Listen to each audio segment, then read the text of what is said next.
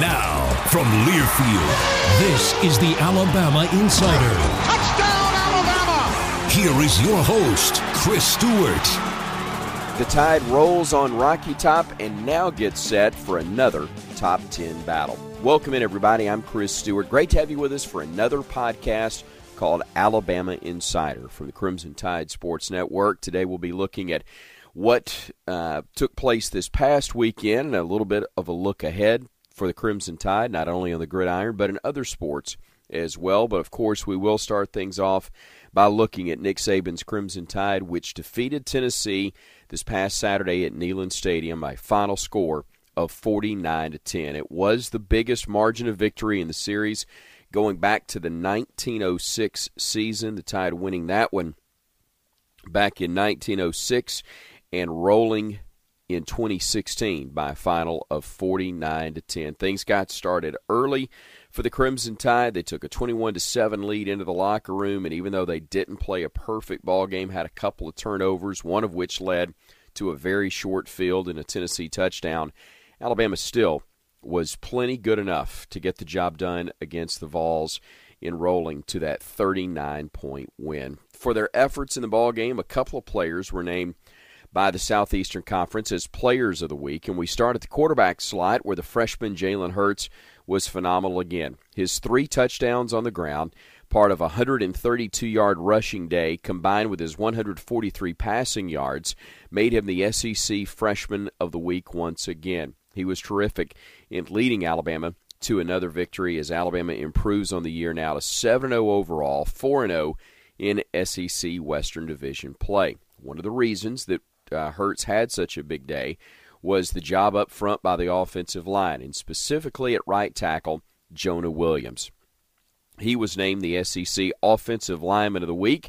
Easy to understand why. He graded out at 90%.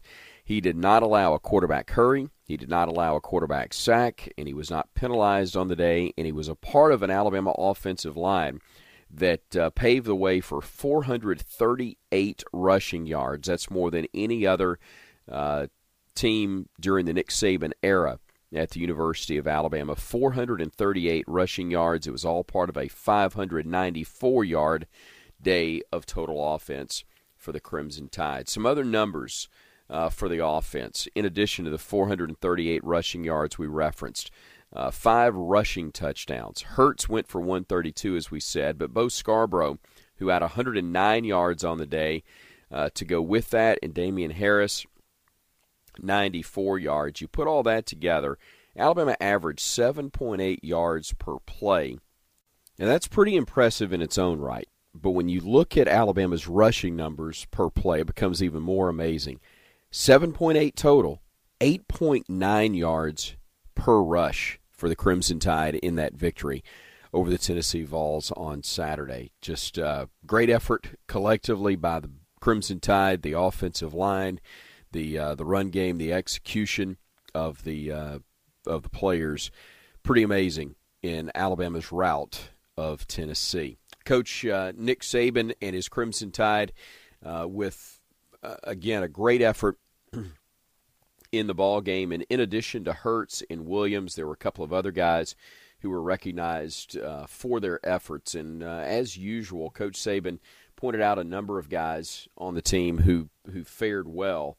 I believe there were 10 on the list this week for Players of the Week. And you start with Hurts, and you look at what he did on the offensive side of the ball, and it obviously was very impressive, but he had company.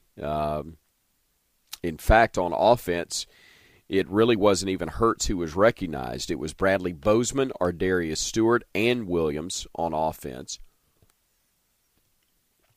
Then you look at what was going on with the defense. Jonathan Allen, Ryan Anderson, Reuben Foster, and Ronnie Harrison all were acknowledged by the coaching staff. And Adam Griffith, Eddie Jackson, and J.K. Scott on special teams, all recognized on Monday. So the Tide, a great effort, a great victory, but now has to turn its attention to the next assignment. And that next assignment is Texas A&M. And the Aggies come in off of a bye week. They come in with a perfect record in the matchup. Bama got ready for them starting on Monday with an hour and 15 minutes of work in Shells. The Tide, a winner on the third Saturday in October, but that was a weekend that Texas A&M got a chance to rest because they beat Tennessee over a week ago. They're at 6-0. When they beat the Vols, Tennessee was undefeated.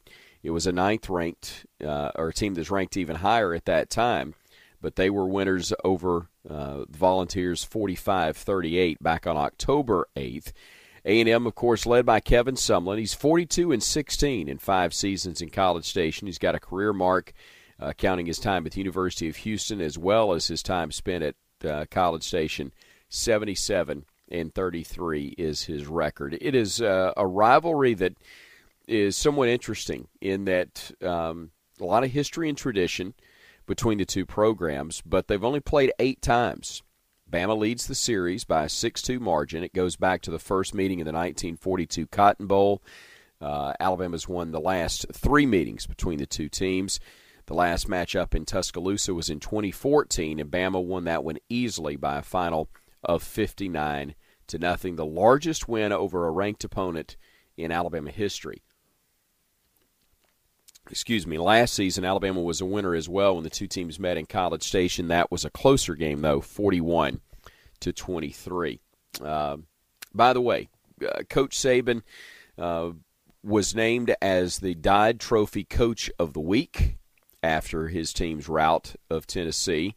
We talked about Hurts being named by the SEC office as the Freshman of the Week. He also was recognized on the Davey O'Brien Great 8 list for the second consecutive week. And that list goes to the top quarterback performer nationally as, again, we said, Jalen going for 143 yards through the air and 132 on the ground with a career-high 3 touchdown runs against the Volunteers. But looking forward to this matchup, Texas A&M and Alabama set to kick things off again at 2:30 at Bryant-Denny Stadium this weekend. It's part of a busy weekend at the Capstone. You've actually got soccer playing on the road Thursday at Florida, and then Friday volleyball is on the road in Fayetteville. But while that's taking place, you'll have softball and baseball continuing to go through fall workouts, and their schedule is available at RollTide.com.